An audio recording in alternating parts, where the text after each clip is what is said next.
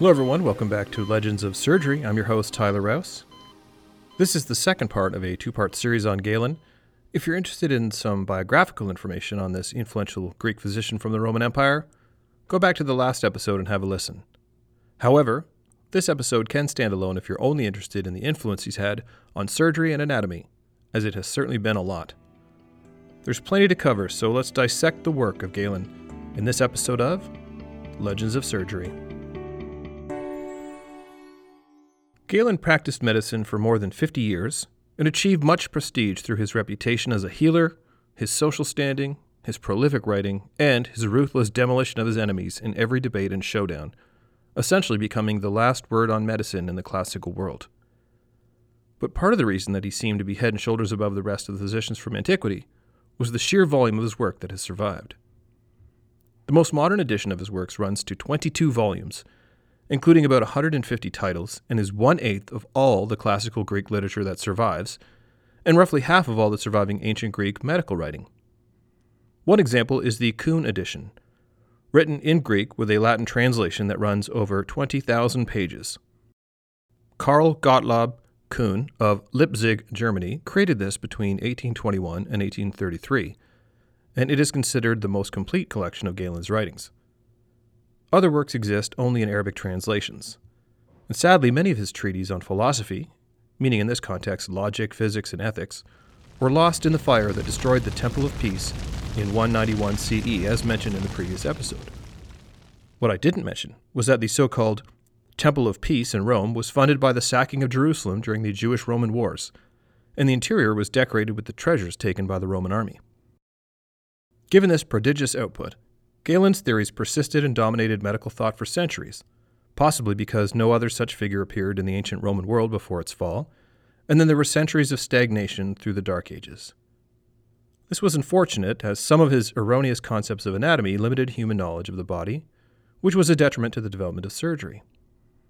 While many contributed to correcting this, it was Vesalius and his famous work De Humani Corporis Fabrica Libri Septem, or On the Fabric of the Human Body, see podcast episode 81, that really changed Galen's hold over the medical establishment. In this episode, we'll explore some of those writings as they relate to anatomy and surgery to get a sense of what all those countless physicians who studied Galen were learning.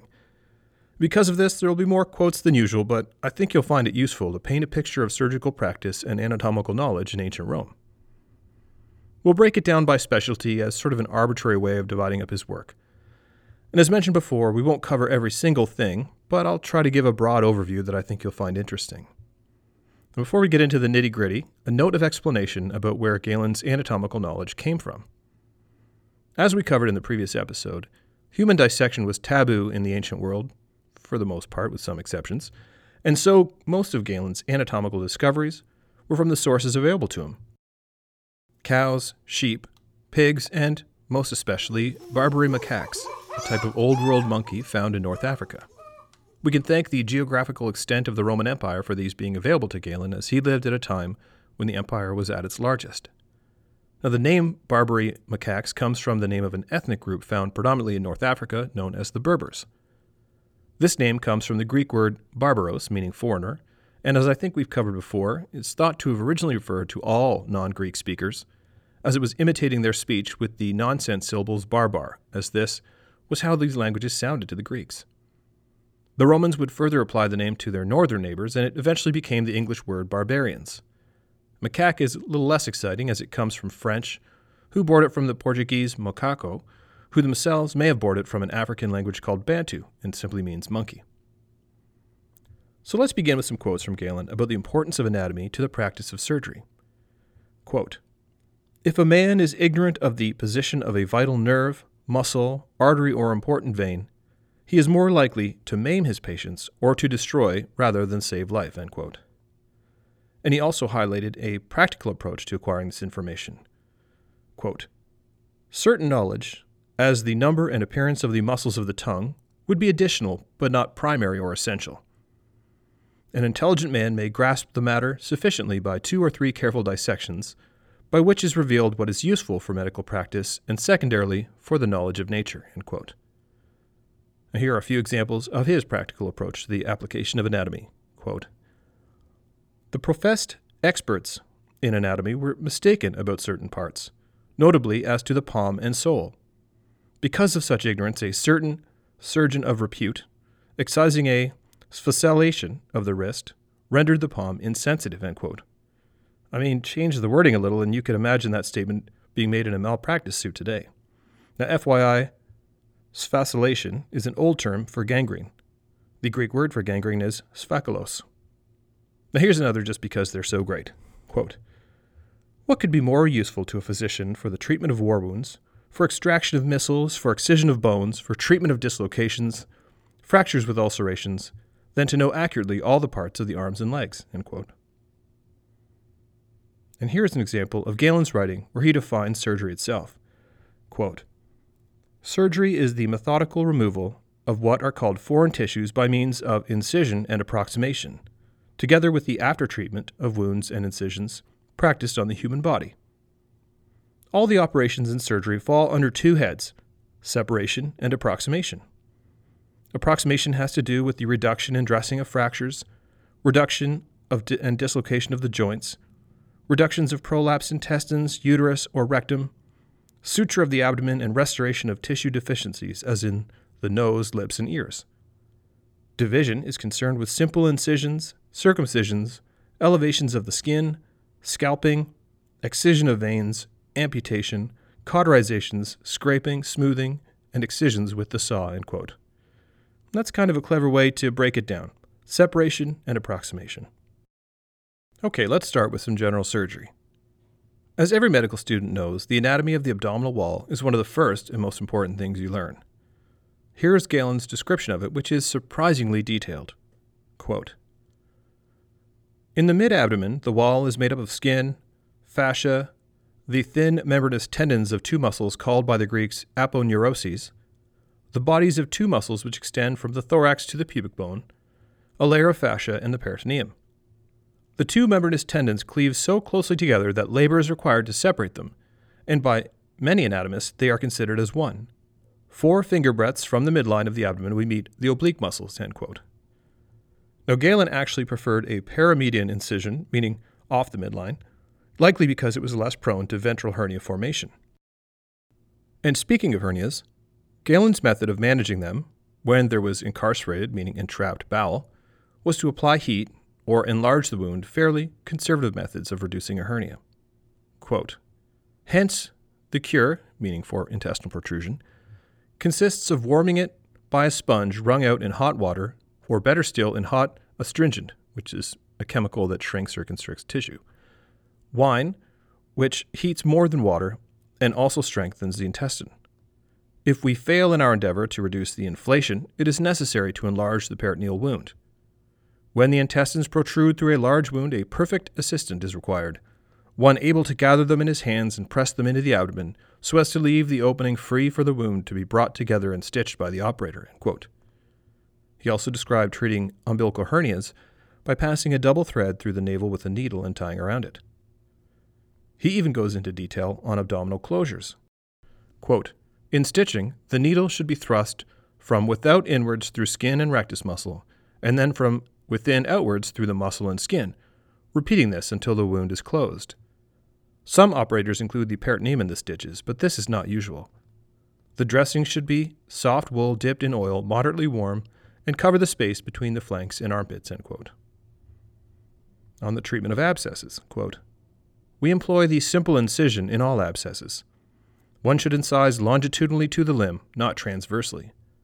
Curved incisions shaped like the myrtle leaf may be employed in the axilla, groin, buttocks, and seat. Elevation of skin in the forehead when there is a watery discharge from the eyes, and scalping when the skin is over the occiput, or of the prepuce turns black. Amputation when the limbs turn black, and excisions in fractures of the skull," end quote. Now, Galen emphasized the removal of necrotic tissue wherever located, what we would call debridement or debridement. And there's a little controversy for you. Now, many pronounce it debridement, but I clearly remember an older orthopedic surgeon who taught our small group session who said, "De bride is the one standing next to de groom in an Italian wedding." A little offside perhaps, but certainly memorable. It comes from the French verb debrider, which literally means to unbridle or unharness. couldn't find a great explanation for the connection to the surgical meaning. The best I could find is that it can also mean the removal of adhesions, which are like the straps of a harness, maybe? If you know better, please drop me a line and let me know. He also described treating hemorrhoids and fistula in ano, quote, "In hemorrhoids, we pass a thin double linen thread through the base, tie them off, and cut them off after 2 hours. Of fistulae, some are not penetrating and so have only one opening. Penetrating fistulae have an opening either into the rectum or on the outside. Those which perforate into the rectum we treat by pushing a probe through them, then introduce a finger into the rectum, stretch the rectal wall over the tip of the probe, and excise it from below upwards. The procedure is suited likewise to those that open on the outside. In a perforated case, one should divide all the healthy tissues with the sharp edge of the probe-pointed knife.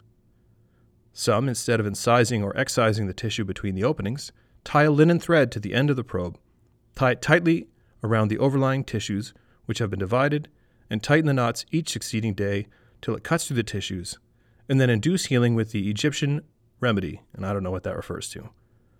"This method of treatment was first described by Hippocrates," end quote. Galen described cancer of the breast and advised early operation through healthy tissue, stating that the cure could not be attained unless one got out all the roots. In fact, it was his description of breast tumors which gave us the word cancer. Let me explain. In his treatise on the method of healing, he wrote about an advanced case of breast cancer, quote, "We have often seen in the breasts a tumor exactly similar to that animal, the crab," which is cancer in Latin or carcinos in Greek. "For just as in the crab the feet are on either side of the body, so also in this disease the veins extending from the unnatural tumor make a shape similar to a crab. This disease we have cured often in its beginning, but when it has progressed to a substantial size, no one can cure it without surgery," end quote. And that's also why the astrological sign Cancer is represented by a crab. The more you know. But did you know this? The term carcinization has been floating around social media for a while, but it's actually a fascinating concept. First introduced in 1916, it was defined as, quote, "one of the many attempts of nature to evolve a crab," end quote. Essentially, it's when a non-crab crustacean evolves into a crab-like form, something known as convergent evolution. Another example of that would be both bats and whales separately evolving echolocation. This carcinization has happened 5 separate times. Clearly, the universe likes crabs. I wonder if the first aliens we meet will be crab-shaped. Now, while Hippocrates gave us the name carcinos, it was Galen who called any benign neoplasia an onkos, meaning tumor, and used carcinos only for malignant tumors. He also later added the oma at the end, giving us the word we use today, carcinoma. All right, how about a little vascular surgery? It's hard to believe now, but in Galen's time, it was believed that arteries contained pneuma, or air, rather than blood. This is thought to be due to the fact that the large arteries often appear empty upon death. He disproved this with a fairly simple experiment which I've outlined before, but it's worth repeating. He simply incised an artery between 2 ligatures and showed that it contained blood. Unfortunately, he did postulate a theory that would delay understanding of blood circulation for centuries.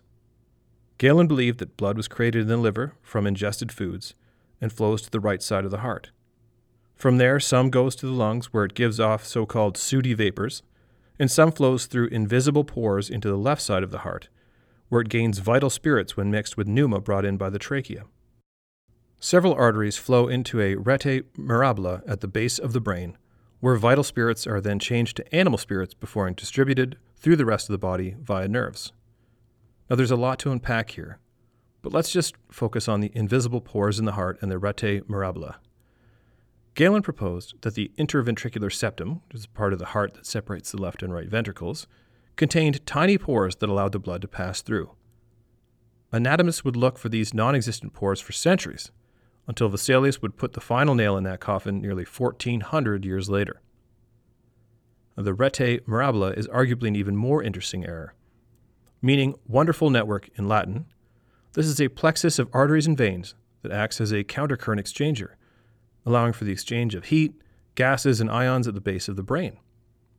While it was first described by Herophilus of Alexandria, it was Galen who described this structure in his work, Anatomic Procedures, and believed that this vascular plexus transformed vital spirits into animal spirits, as mentioned, which gave humans imagination and intellect, and was then transported through the body by nerves. But there's one problem. While it does exist in ungulates, meaning hooved animals like sheep, which Galen did dissect, and some other animals, it does not exist in humans. And despite this fact, it would be centuries before this error was corrected by the anatomists of the Renaissance period, including Berengario de Carpi, Niccolo Massa, and of course, Andreas Vesalius.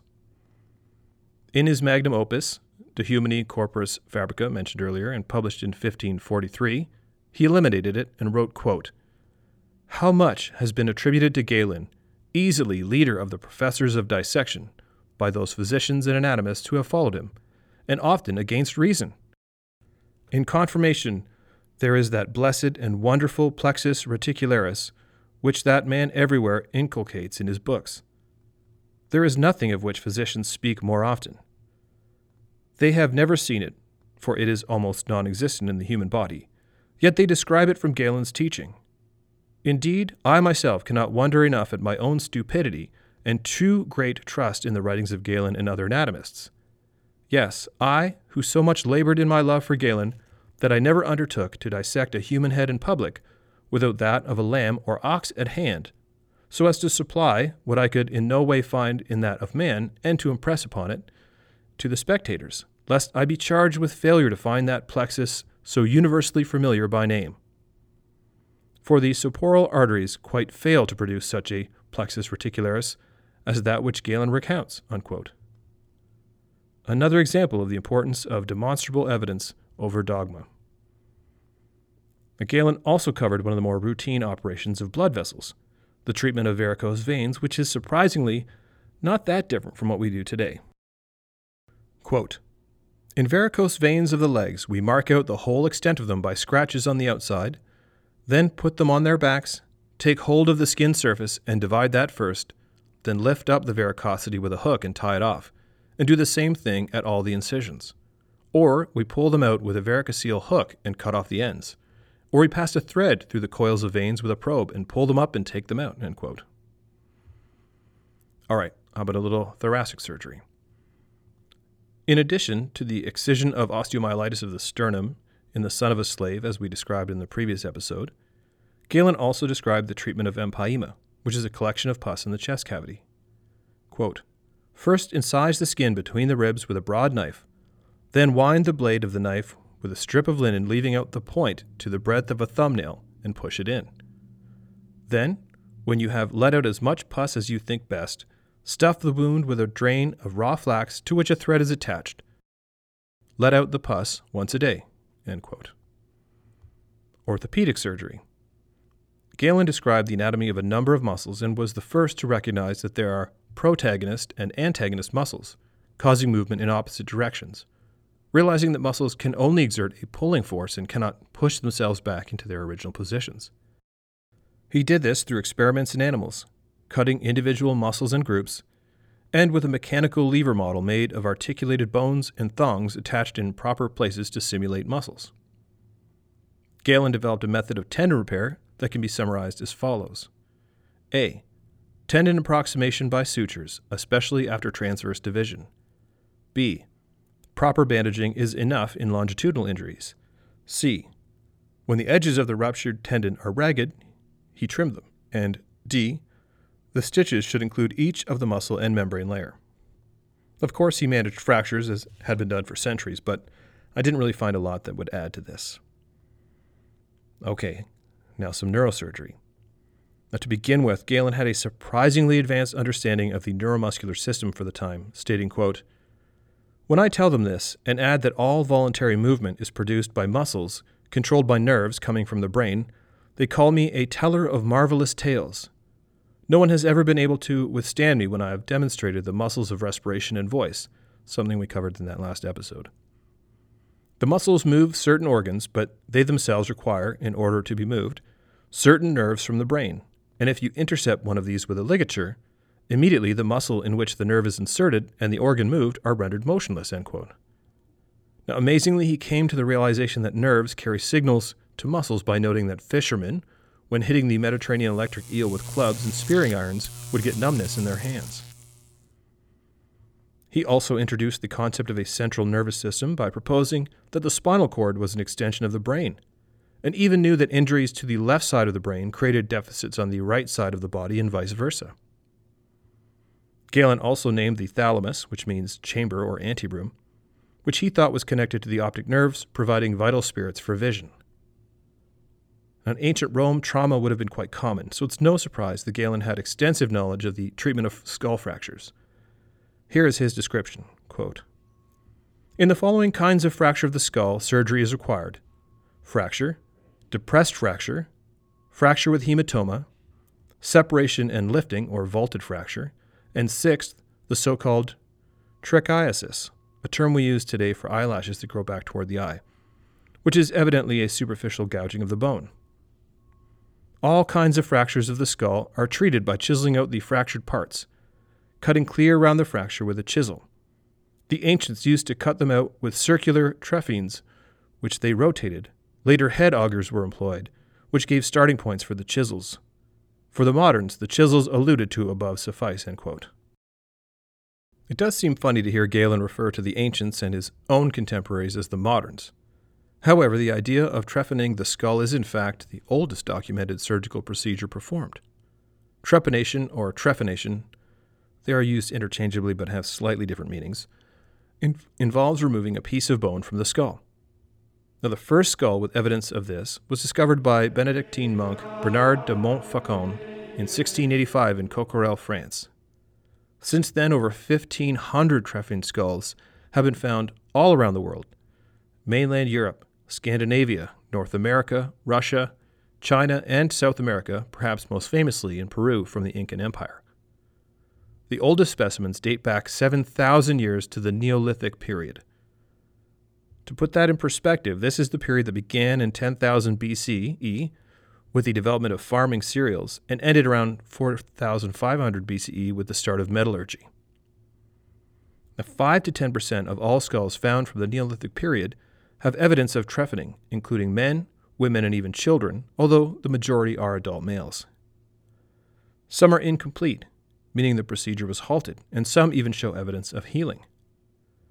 Now, the prevailing theory was that it was done to release evil spirits, which likely meant mental illness, but I did come across a newer, interesting idea.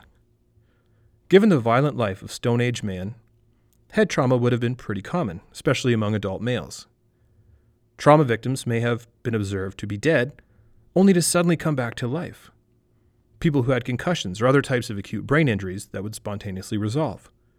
And here's a quote from an article I read, quote, "The head was chosen for the procedure because of the unique and universally accumulated experience observed by primitive man in the Stone Age with ubiquitous head injuries during altercations in hunting," end quote. Those skulls with incomplete trephining probably awoke during the procedure, and those with healing survived it, coming back to life in front of their eyes. Interesting stuff. But back to Galen. Now, he also identified that injuries to the spinal cord at different levels caused different deficits. Those between the first and third vertebrae caused instant death. Injuries between the third and fourth vertebrae stopped respiration, and damage below the sixth vertebrae caused paralysis of the thoracic muscles. And finally, injuries at lower levels led to paralysis of the lower limbs, bladder, and intestine. Finally, Galen also described the great cerebral vein, which now bears his name.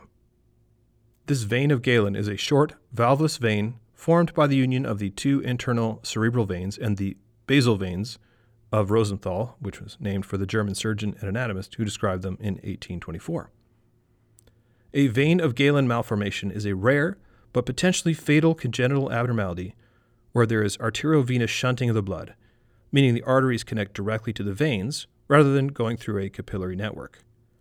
This leads to high cardiac output because of the high pressure in the veins, which can result in heart failure. Unfortunately, this can be treated by endovascular techniques by injecting materials into it in a process known as embolization. Okay, let's talk about some genitourinary surgery. Now, one of the most impactful contributions Galen made in this area was recognizing that urine was made in the kidneys and not the bladder. The previous belief, as postulated by Asclepiades, who lived from 129 to 40 BCE and was a Greek physician who practiced in Rome, was that ingested fluid somehow vaporized and passed through the walls of the stomach and intestines into the bladder, where it condensed into urine. Galen also coined the term ureter and used ligatures and sections to establish the function of the ureters and to demonstrate the unidirectional flow of urine from the kidneys to the bladder. He even noted that the oblique insertion of the ureters into the bladder created a one-way uretrovesical valve. Galen described the treatment of phimosis, which is when the foreskin won't retract back over the glands. Side note, it's a Greek word that literally means muzzling. And hypospadias, when the urethra opens on the underside of the penis rather than at the tip. Now here it is, quote, "There are two cures for shortening of the prepuce, one by undermining the skin on the inside, another by incising superficially around the outside in a circle so that the penis may be drawn in. For phimosis, one operates on the prepuce by drawing it up as far as possible, then releasing the scar with a phlebotome, which is an instrument used for phlebotomy or drawing of blood. Hypospadias is a congenital condition where the urethra opens beneath, under the so-called frenum. It is cured by boring a hole through the top of the glands and inserting a small tube. In the so-called impervious cases, where they have a very small opening or none at all, we operate as follows. We open them with the sharp point of the lancet and then push in the finger and free them all around." End quote. Now, he also described the removal of bladder stones using a technique that would not change even up to the point used by William Cheselden in the 18th century. See podcast 67 on the history of lithotomy, as well as the treatment of spermatoceles, varicoceles, hydroceles, and hernias that extend into the scrotum. Okay, how about a little obstetrics and gynecology? Now, most of his writings focused on adult males, typically of the middle and upper classes of Rome, so there is little written on women's health. In The Epidemics, Galen does have a set of female case histories in which he is clearly influenced by Hippocrates' belief that female health is dependent on reproductive function, a sort of therapeutic procreation. Galen believed that the fetus was nourished by the surplus material which would otherwise be evacuated by menstruation. Much of his understanding of the physiology of pregnancy was based on balances of fluids and temperatures. Now here's a quote from Galen, quote, "For it seems that the disease was engendered in the woman by the retention of the partum purge. For the retention of the menses tends to produce disease, but is not as damaging to the woman as retention after birth, since not only is this retention in excess, but it also produces considerable kakokhyme. I may be mispronouncing that, but it means evil humors. For the embryo attracts the most useful blood to itself as nourishment, and the poorer remainder becomes the cause of kakokhyme in the pregnant, which nature evacuates after birth." End quote. And there was also a belief that female fetuses were attracted to the left side of the uterus and associated with cold temperature, whereas males were on the right side and associated with heat. As well, Galen claimed that a female fetus was more likely to cause disease and be more difficult to deliver. But speaking of delivery, to his credit, Galen rejected Hippocrates' belief in his text On the Natural Faculties. Hippocrates believed that the child plays the major active role in delivery, with the mother playing a relatively minor and passive role. Galen stated that birth was essentially a function of the expulsive faculty or apocritic dynamis of the uterus, to which the mother contributes by exerting relevant non-uterine muscles, with the baby making no contributions. So at least he was on the right track there. As for gynecology, there is not much written, at least that I could find. Certainly, as mentioned earlier, the female menstrual cycle was very much misunderstood, thought to be a way of evacuating excess moisture, as women were thought to be spongier than men, and really, that's how it's written. And so, while much attention was paid to menses clinically, there was little understanding of the actual causes of abnormalities. There was a deeply rooted sexism in classical medicine where the male body was considered the ideal, and women's bodies were in essence abnormal. As many of you likely know, the name for the surgical removal of the uterus that we use today is hysterectomy. Now, it's no coincidence that it sounds a lot like the word hysteria, as they share a root word, the Greek hystera, which means womb. Oh. In the writings of Hippocrates, which we know Galen treated as gospel, so to speak, the uterus was considered a mobile, living creature. How they came to this conclusion is beyond me, But here is a quote from Plato, a contemporary of Hippocrates, quote, "When the uterus has remained sterile for a long time after having passed the suitable age, this organ becomes impatient. It does not accept this state, and because it begins to wander throughout the body, obstructing the orifices by which the breath goes out and preventing respiration, it throws the body into the most extreme states and provokes illnesses of all kinds," end quote. And so behavior, such as hysteria, was blamed on this unhappy, wandering uterus.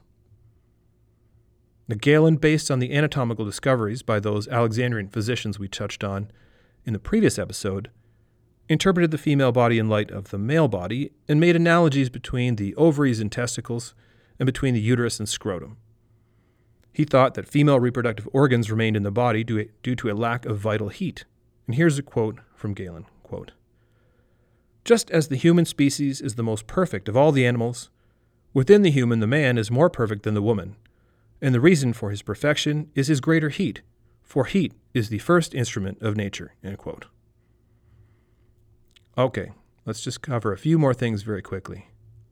Now, he also described treating ophthalmological diseases, including trichiasis, hydatids, which were probably echinococcal cysts, tumors in the canthus, pterygia, staphyloma, which is an outpouching of the wall of the globe, suffusions, chronic and excessive discharges, calculi of the eyelids, growing together of the tissues around the eyes, and lacrimal fistulae. For the otolaryngologists out there, Galen described treating boils on the top and sides of the gum, so-called relaxed uvulae, which he would seize with the forceps and cut clean off, ouch, and even removal of enlarged tonsils with scissors. He also treated nasal polyps and repaired cleft lips. As mentioned in the previous episode, Galen also identified the function of the recurrent laryngeal nerve by cutting it in a squealing pig, thereby silencing the poor animal. He reprimanded ignorant surgeons who severed these nerves, rendering patients mute when performing neck operations such as goiter removal. Apparently, the communicating branch of the internal laryngeal nerve with the recurrent laryngeal nerve is known as the nerve of Galen, as he was the first to describe it. All right, that was a relatively brief overview of some of Galen's writings on anatomy and surgery. I, for one, was actually fairly surprised at how much was known in his time and impressed with his logical approach to most things. Of course, some of these more glaring errors have to be seen in light of the deeply entrenched theories that he inherited from Hippocrates and others. So what have we learned over these 2 episodes on one of the most important figures in the history of Western medicine? Galen strove to make a system from the teachings of physicians before him and added his own observations through a lifetime of serving patients from the lowest slave to the emperor himself. He took a practical approach based on experience and observation, documentation, and experimentation. His contributions to the knowledge of anatomy and physiology, and more importantly on their application to medicine and surgery, would create a legacy like few others in medical history. My take is that he did not necessarily intend for his word to become dogma, as he himself was willing to challenge his predecessors, and certainly his contemporaries, yet this is exactly what did occur. Perhaps the best takeaway here is to appreciate the works, understand that he was flawed like everyone else, and remember the importance of challenging established beliefs when new evidence provides us with new knowledge. Okay, time for another suture tale. This episode's suggestion comes from a listener who messaged me through Facebook, I believe. I have quite a backlog to work through, so if you're still waiting to hear your suggestion, I'm working on it. And I should have mentioned this before, but let me know if you want a shout-out or would rather remain anonymous. Anyways, the subject today is the American ENT surgeon John J. Conley. He was born in 1912 in a small steel mill town in Pennsylvania called Carnegie, and went to the University of Pittsburgh for his undergraduate education as well as medical school. During his intern year at Mercy Hospital, also in Pittsburgh, one of the nuns who ran the hospital suggested that Conley go somewhere to train in cardiology and then return to Mercy to practice. Shortly after starting at Kings County Hospital in Brooklyn, Conley was diagnosed with a heart arrhythmia known as paroxysmal atrial tachycardia. He was told that cardiology would be too stressful for his condition and that he should seek out an easier and less stressful field with better working hours, like a surgical specialty. And so Dr. Conley began training in otolaryngology, or ENT, residency at the same hospital. Following this, he served in the military during World War II, and this involved working in otolaryngology and plastics, and reconstructive and maxillofacial surgery with the U.S. Army Medical Corps, both stateside and in the South Pacific Theater. Anyways, this experience with surgical reconstruction of war wounds would lead him to the field of reconstruction on patients who'd undergone ablative head and neck surgery. Following his military service, Dr. Conley returned to New York City to work at Memorial Hospital with an expert in the field named Dr. George T. Pack. Due to the disruption of services during the war, there was plenty of work to be done to catch up on the backlog, allowing Dr. Conley to develop his unique approach to head and neck surgery. In 1946, he became chief of head and neck surgery at St. Vincent's Hospital and Medical Center, a position he held for 48 years. Dr. Conley also became a clinical professor of otolaryngology at the College of Physicians and Surgeons at Columbia and trained countless residents and fellows. He was also the first president of the American Society of Head and Neck Surgery, among many other honors. Now, I just want to take a second to cover St. Vincent's Hospital. Founded by the Sisters of Charity, which was a Catholic order of nuns, it opened on November 1st, 1849 during a cholera epidemic. By 1870, it introduced its first horse-drawn ambulance. Over the years, it became part of the fabric of Greenwich Village, which is where it's located, and was involved in numerous historical events. The hospital received survivors of the Titanic in 1912. It was at the forefront of the AIDS epidemic, opening the first and largest AIDS ward on the East Coast in 1984, and within 2 years, a third of the hospital's beds were filled with AIDS patients. St. Vincent's was a major site for triaging the survivors of the 9/11 attack on the World Trade Center in 2001, and 8 years later, treated the victims of the Miracle on the Hudson, when a passenger plane had an emergency landing in the river. Financial hardships led to the closing of St. Vincent's on April 30th, 2010, and the buildings were demolished and replaced by luxury condos, a piece of history lost. Now let's get back to Dr. Conley. Now, some of his work included developing operations for rehabilitating the larynx and grafting facial nerves, as well as reconstruction of the mandibles or jawbones lost to cancer. Dr. Conley pioneered the concept of single-stage reconstruction after head and neck surgery, utilizing skin and muscle. Now, I want to emphasize this, as many sources indicate that the integration of far-reaching block resections in head and neck tumors with immediate reconstructive surgery was his greatest contribution and changed the practice of ENT. On a personal note, he was also a prolific artist and poet and played the flute with a chamber music group. Dr. Conley also developed an interest in the field of medical ethics, and the John J. Conley Department of Ethics was established in 1998 at St. Vincent's, as well as the John Conley Foundation for Ethics and Philosophy in Medicine. The foundation sponsors an annual ethics essay contest, which has been run by the AMA Journal of Ethics since 2004. And if that's of interest to you, I'd encourage you to have a look at the website, as it also includes the essays of previous winners. In a tragic turn, Dr. Conley was afflicted with a disease he had battled his entire career. He developed a primary tumor at the skull base involving the facial nerve, and then another malignant growth in the parotid region. He passed away on September 21st, 1999, at the age of 87. Now let me quote one of his colleagues, Dr. Eugene Myers, as they knew him best, to paint a picture of the man.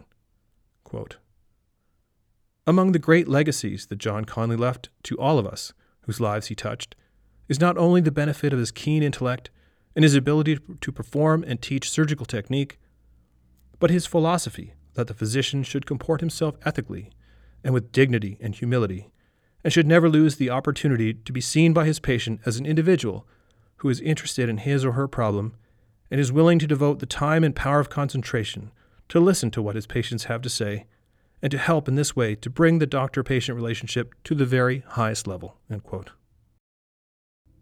And finally, let's end the episode with a poem by Dr. Conley. The subject is the importance of medical meetings, something we haven't been able to do in person for quite some time, but hopefully we'll be coming back to soon. It's titled, "A Meeting of Fellows and Friends."